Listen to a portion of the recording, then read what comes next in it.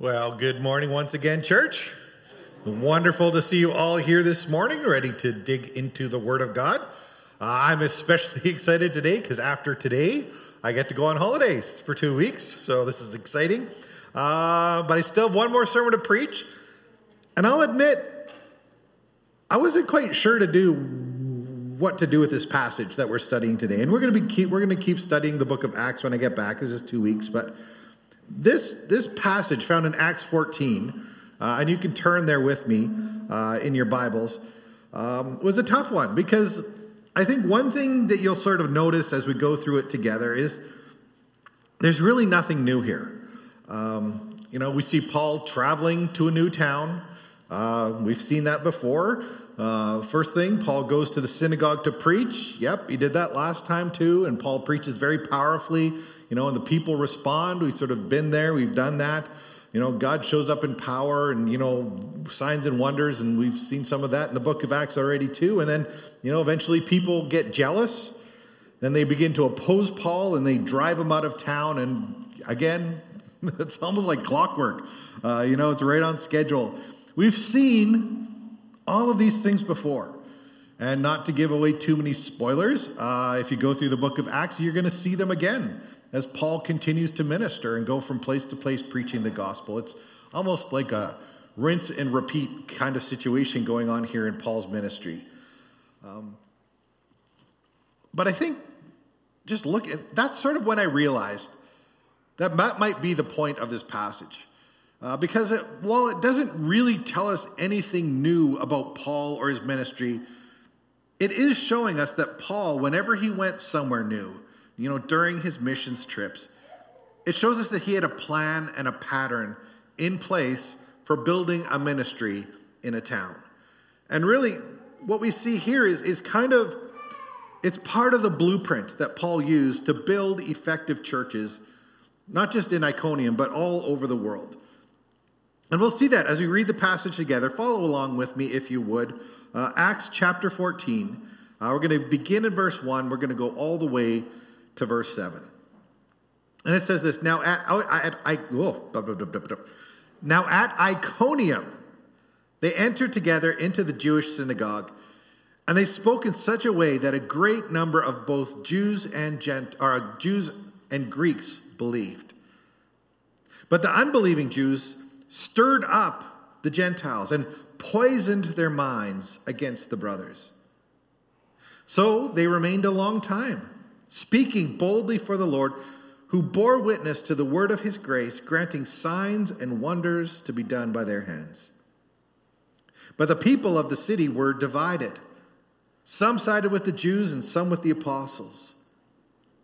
When an attempt was made by both Gentiles and Jews with their rulers to mistreat them and stone them, they learned of it, and they fled to Lystra and Derbe in the cities of Lycaonia and to the surrounding country. And there they continued to preach the gospel. Let's pray as we begin. Father God, we just ask for your grace and your presence here this morning. Lord, as we look into your word once again, just pray that, Lord, we would hear you speak, and that, Lord, your truth found in these words before us in the book of Acts would just speak to our hearts and, again, be transformational in all that we are and all that we do. May we hear from Jesus this morning. And, Lord, be our honored guest and be glorified in all that we say and do today. We ask this in Jesus' name. Amen. Well, I'm going to begin with, I guess a confession. It's not a bad one. My confession is that when it comes to building things, sort of with your hands, I am not a handyman. That's just reality. I actually subscribe, there's a philosophical school that sort of says duct tape and WD-40 can fix anything. Do you know this? Because if you have something that moves and it shouldn't, you just put on more duct tape. If you have something that doesn't move and it should, you hit it with the WD-40, and that's sort of where my knowledge stops. If you can't fix something by hitting it with a hammer or some other blunt object, I'm probably not the guy you want working on it. I can hold things, and help. That's about it. But unlike me, Paul was a builder. In fact, he was a tent maker by trade. But as we know, it wasn't his tents, but his ministries that he built that really stood the test of time. And I think that many of the principles that Paul put into his tent, craftsmanship are reflected in his ministry. And that's what we see as we come to this passage before us. Because what we see, I think, really happening here is really a snapshot of both Paul and Barnabas. They're building and establishing an effective and enduring church in the region or the town of Iconium. And make no mistake, this is hard work. Tearing things down is very easy. Criticism, all that stuff, super easy. But building things up, especially things that last, that is hard work. So this morning, we're going to get to work. We're going to sit down, strap in, put on our hard hats, because we're about to enter the construction zone and really look at this passage that points out Paul's sort of blueprint, the things he did, the lessons he followed in when it came to establishing and building a church. And the first item that I think is on this blueprint isn't even found in our passage. The first item when you sort of begin to build, we're going to go all the way back to Acts 13, verse 2, where the whole missionary journeys got started for Paul. Because the reason that Paul was in Iconium in the first place was this. Acts 13, verse 2, it says, while they were worshiping, they're back in Antioch, while they were worshiping the Lord and fasting, the Holy Spirit said, set aside for me Barnabas and Saul for the work to which I have called them. So here is the first step in a building project, and this is any building project. And that is, before you begin, you have to know your purpose.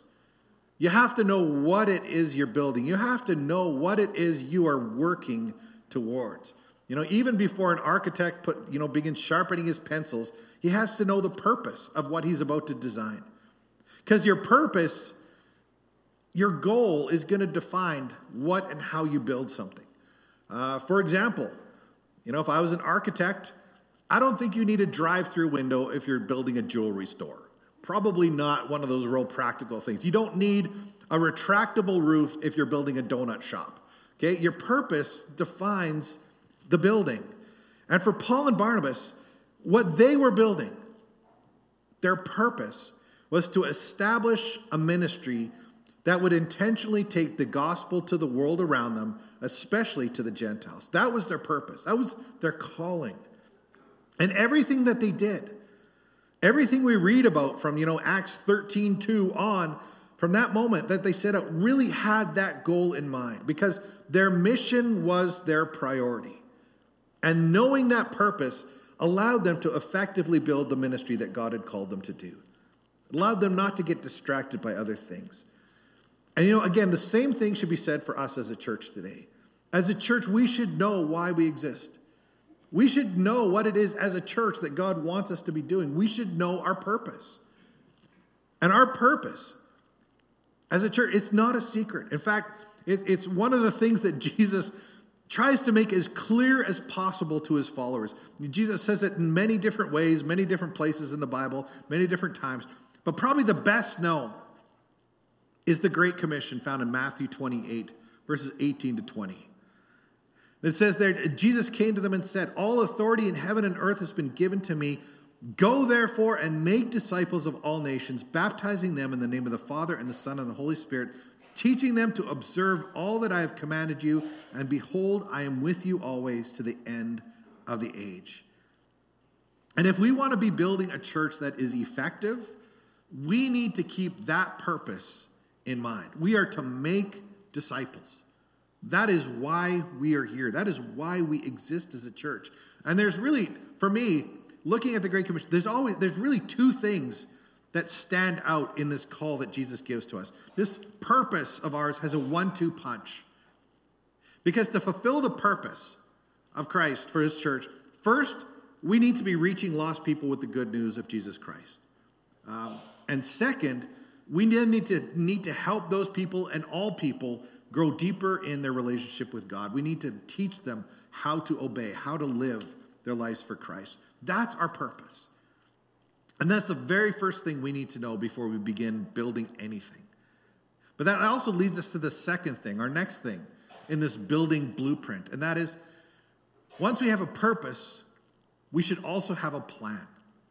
That brings us to our passage, looking at verse 1 of Acts 14. It says, "Now at Iconium they entered together into the Jewish synagogue, and they spoke." You know, once you know what you're supposed to be building, you would be silly to start building anything without a plan. You don't just building something, you don't just go, well, let's just start pouring concrete and swinging hammers without any thought and see what happens. You know, you don't just start to build without a plan. And that's true even of a church. We need to have a plan. I remember Chuck Swindoll saying long ago that he says, "I weary of people who call it faith when they can't tell you their plans." Have you ever heard an individual say, "No, we're not going to think this through, we're just going to go by faith"? But he says the presence of faith does not mean the absence of organization. And we see in this passage that Paul and Barnabas, they're not just running around willy-nilly trying to reach people with the gospel. They had a plan that they followed. And that plan began in, each town that they visited, whenever it was possible, they always started in the local synagogue. In fact, just a few examples. Acts 13, this is before Iconium. Acts 13:5 says, "When they arrived at Salamis, they proclaimed the word of God in the synagogues of the Jews." Acts 13:14, "But when they went on from Perga and came to Antioch of Pisidia, on the Sabbath day, they went into the synagogue and they sat down." And now when they got to Iconium, we see they do that again. They head right to the synagogue. And even after that, Acts 17 verse 1 says they came to Thessalonica, where there was a synagogue of the Jews, and Paul went in as was his custom. Acts 17:10, the brothers immediately sent Paul and Silas away by night to Berea, and when they arrived, they went into the Jewish synagogue. Acts 18:19, and they came to Ephesus, and he left them there, but he himself went into the synagogue and reasoned with the Jews. In fact, I counted over a dozen times in the book of Acts that it tells us that Paul went to the Jews and the synagogues first in the towns that he was in. So why did he do that? Especially when his call was to proclaim the truth to the Gentiles.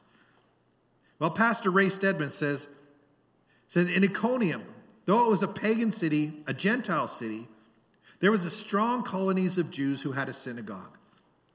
Paul and Barnabas went right to it because the Jews were already familiar with the scriptures and they valued the truth of God. So Paul and Barnabas began with the most natural contact that they had.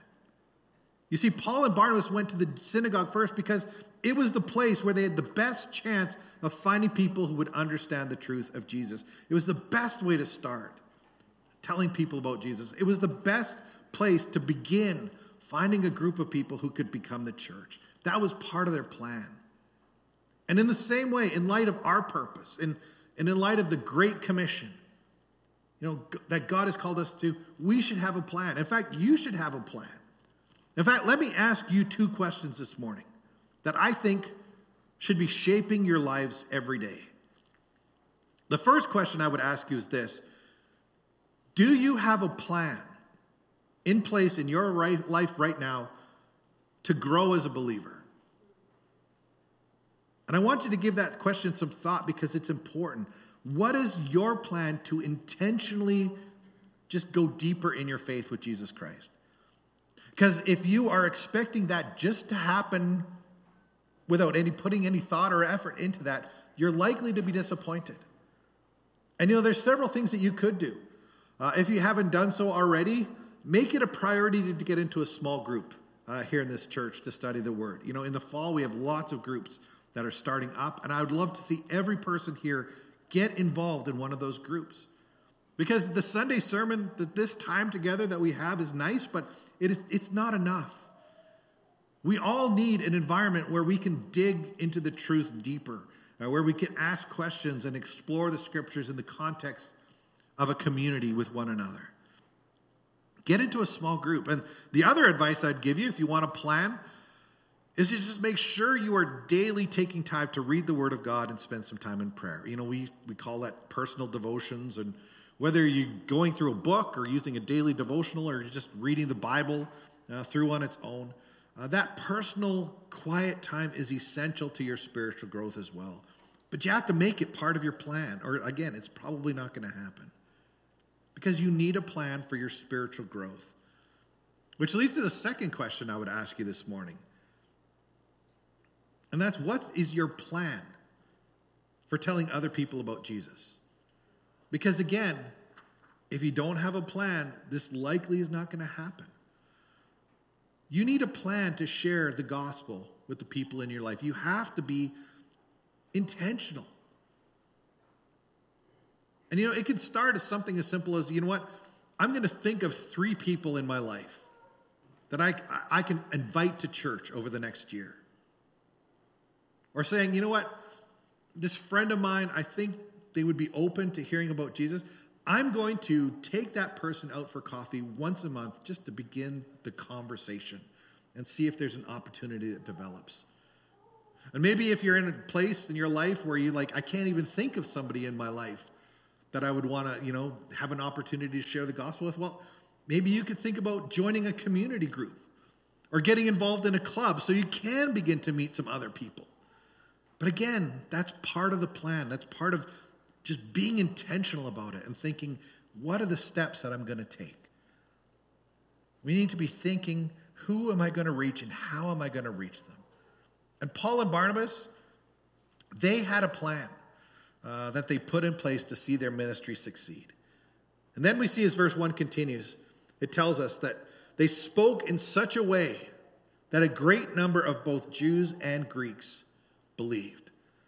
Now that's a powerful verse, but I think it just quickly to note here, when it says that, they spoke in such a way that a great number of people believed, I think the temptation here is to believe that, when Paul spoke, that he was so eloquent, that he spoke it so powerfully with his words, that he just persuaded the people there by his words alone.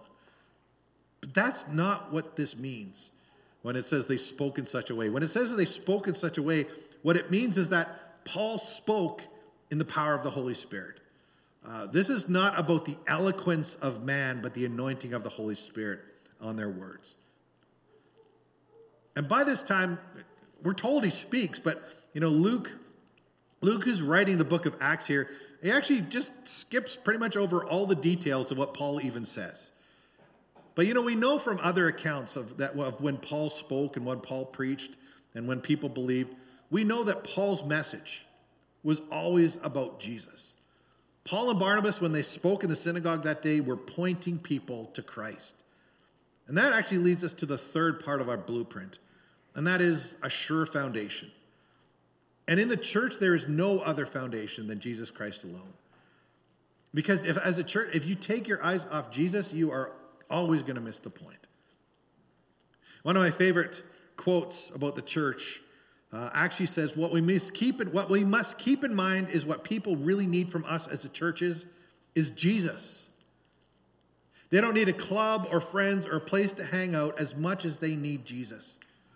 They don't need a fancy sermon or a program or the right kinds of music or a class for their kids as much as they need Jesus. They don't need to discuss doctrinal issues or debate theological ideas. They need Jesus. And then he says, and when they come to our churches, they ought to be able to find him. Because Jesus he's not a sidebar of the church. Jesus is not just a hobby that the church dabbles in. He's not just a figurehead of the church that we pay tribute to now and again. Jesus is to be the center, the focus, the foundation, the main thing of the church all the time. Jesus is to be the heart of everything that we do. And Paul built his whole ministry and his whole mission on the person of Jesus Christ. And that was his firm foundation, and it should be ours as well.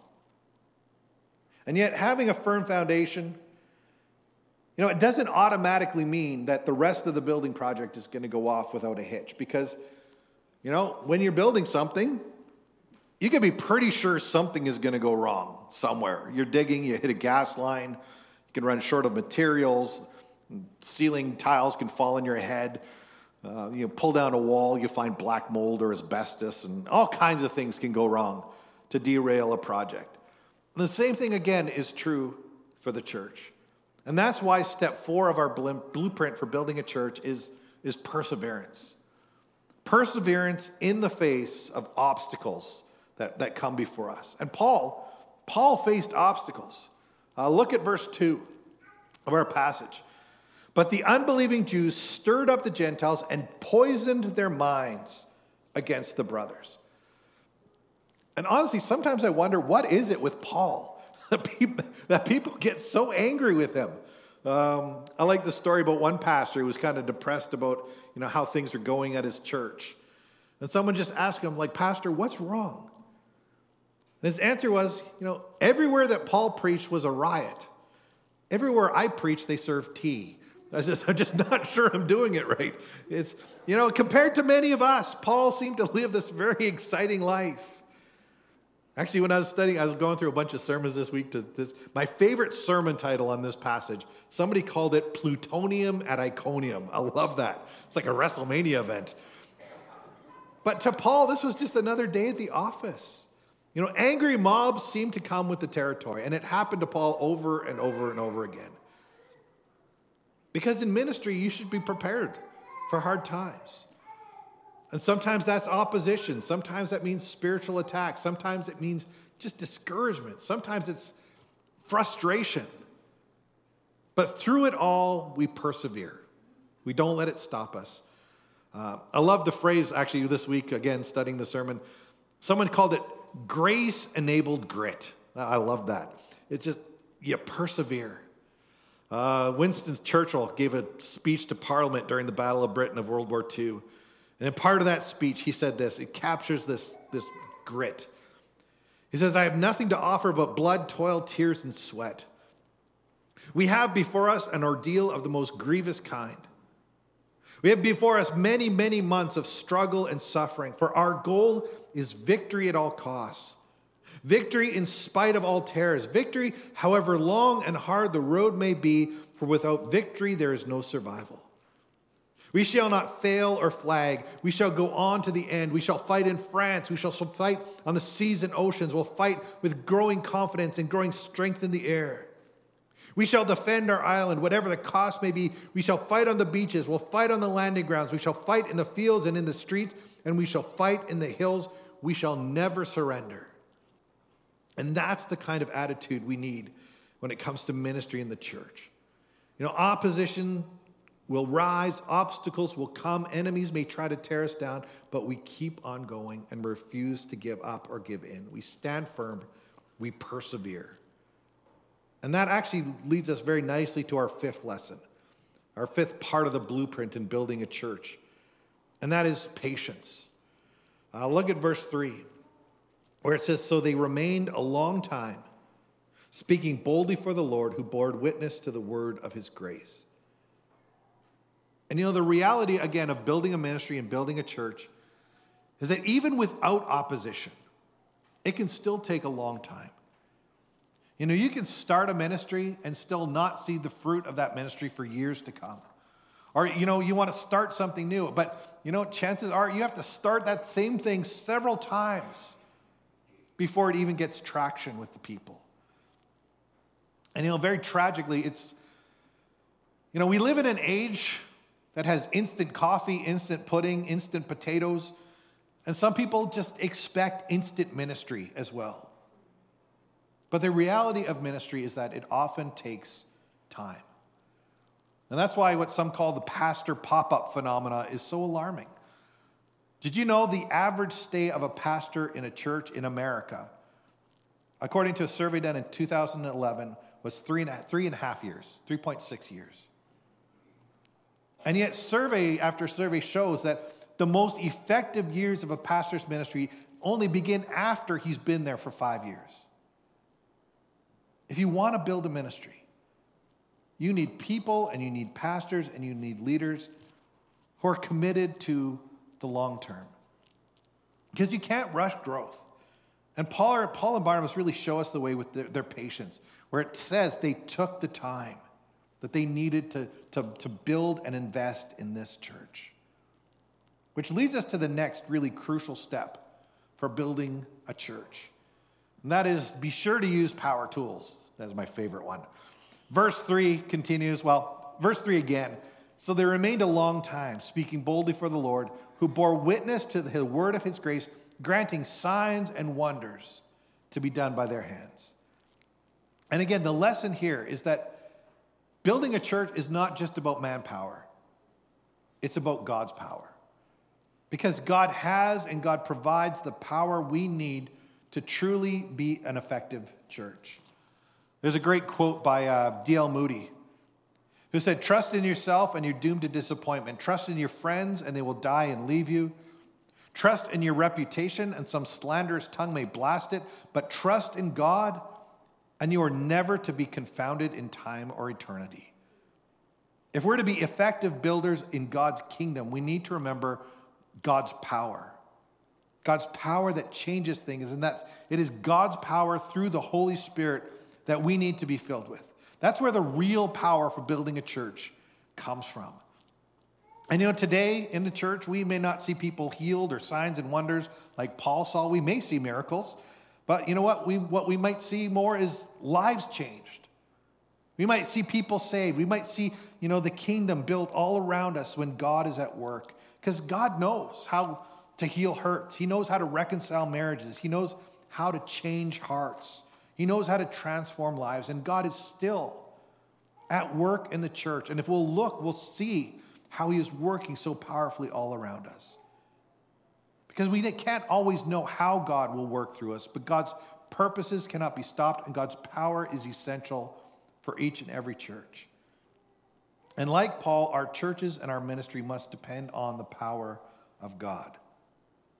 And the best way to tap into that power is prayer. I think there's times when we think about prayer as the thing that we do before we do the thing. Like we pray before we eat. We pray before the sermon. We pray before meetings. But I think as a church, what's essential for us to understand that prayer itself is doing something. And that prayer, intentional prayer, needs to be part of our plan as a church. And that's why I've asked you before, I'm going to ask you again to faithfully pray for our church. In fact, a few weeks ago, I even gave out a card with a little list of things to pray together for our church. And I forgot it in my office. They're at the info desk if you want to grab one and pick it up. But that card says, pray for our pastors and our leaders. Pray for our unity as a church and our fellowship. Pray we see people saved. Pray for our deeper spiritual growth. Pray for our reliance on the Holy Spirit. And just pray that we would see God answer prayers among us. And we pray for those things. We are praying for those things because we believe that God will answer those prayers, because we believe that God's power is still at work in our church today. And as a pastor, there are a few things I think more precious to me than knowing that there's a person who is committed to praying for our church. Because in the end, again, it's not how strong we are. It is Christ and his power that is truly building this church. Which leaves us really only one more step in this blueprint for building a church. And that step is learning to adapt to a changing world. Look at verse 4 to the end of the passage. It says, "But the people of the city were divided. Some sided with the Jews and some with the apostles. When an attempt was made by both Gentiles and Jews with their rulers to mistreat them and stone them, they learned of it and fled to Lystra and Derbe, the cities in Lycaonia, and to the surrounding country, and there they continued to preach the gospel." We've already heard Paul and Barnabas, they were committed to the long haul in this ministry in this town. But after staying there for what we're told is a long time in Iconium, ministering to the people, we learned something changed. And the passage, this is kind of a Greek thing that came up this week, but it seems to indicate that it kind of happened suddenly. Like there was always this tension, but there was just something that happened where all of a sudden the circumstances in that town shifted, and suddenly things just got dangerous. One of my favorite lines is, R. Kent Hughes says, "Paul and Barnabas were brave but not foolish. They were born again, but they weren't born yesterday." That was great. I like that. So they look around, and when they see that these things have changed in this town, Paul and Barnabas, they adapt their plans accordingly.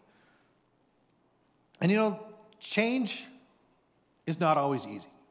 Now, what's the old saying that only person who likes change is a baby with a dirty diaper? Change is one of those things that is really hard for many churches. I actually served for a little while at a church that was, I think, often just trapped by the past. And they had a great past, they had a great history. But they just kept wanting to do the same things that had worked for them 50 years ago. Without realizing the church, the community around that church had changed in that time. And today we live at a time that is changing at a rate that would make the head spin of those who came before us.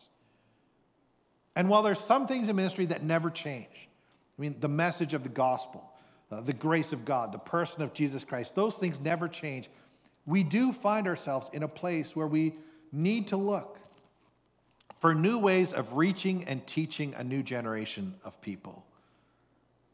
And part of the church is just accepting that, accepting change, and having the courage to try new things.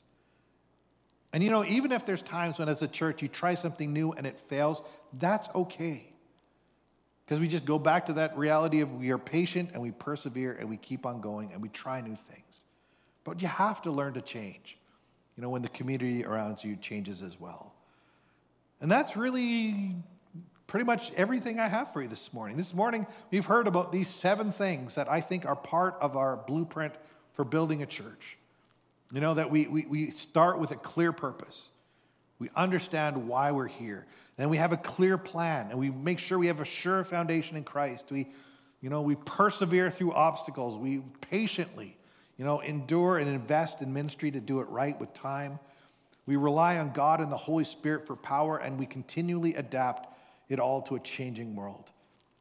And I think those things are true not just of our church, not just of Paul's church, of any church. Be it an underground church in China or a mega church in the States or a local church in a community like ours. All of those things are still true for the church.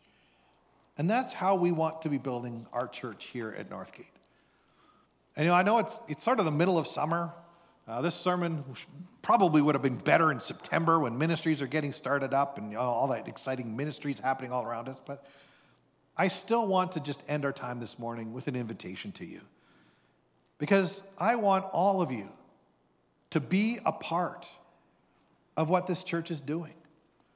So as we build our church, I want to ask you, are you willing to join us? Because there's work to be done, and we need people. People willing to serve, people willing to help, willing to give, willing to share, willing to lead, willing to encourage, willing to pray, willing to teach, willing to dream or create or worship or organize or invest or mentor or inspire. And what that means is there's a place here for all of you, for all of us. And God really has a way that every person here can bless this church. He has gifted you with something that you can share and given you a way that you can serve our church going forward. And we have an amazing church. We have a church that's making a difference in our community and the lives of the people around us. So join the crew. Dust off the blueprints, and with God's help, let's get to work together building this church and building this ministry here at Northgate. Because, tearing down, as I said, is easy. But building up is what God has called us to do. Let's pray. Father God, this morning I'm just so thankful for this church, for the legacy that it has had over the years. And Lord, I know that it is the work of many of our parents and our grandparents to establish it here. And Lord, at a time in their lives when so many things were uncertain, they still said, we need a gospel witness in this place. And they got together and began building this church. And Lord, their work is not done. This church continues to be built.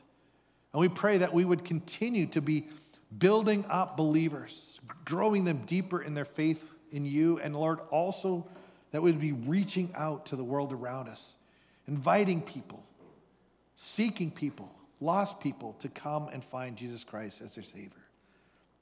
And Lord, I pray that in all that we do, we would keep our eyes on you. And that, Lord, we'd be faithful to that calling that you gave not just to our church, but to every church, to go and make disciples. And that, Lord, we'd be faithful to that call, and we'd be adapting to changing world around us. And that, Lord, in it all, we would just be trusting in you and in your strength. And Lord, I know it's summer and we don't have a lot of programs going right now, but Lord, the church is not programs, the church is people. And Lord, I pray for the people. Lord, that you would provide us people who would be encouraging, and Lord, people who would be just equipped to serve in this place, that you would raise up the body of Christ, each person with their gift, each person with a way that they could serve, and that together we would serve and we would see this church just making a difference in the world around us. And that, Lord, you would continue to work in us, through your power, to your glory and for your kingdom. In Jesus' name, amen.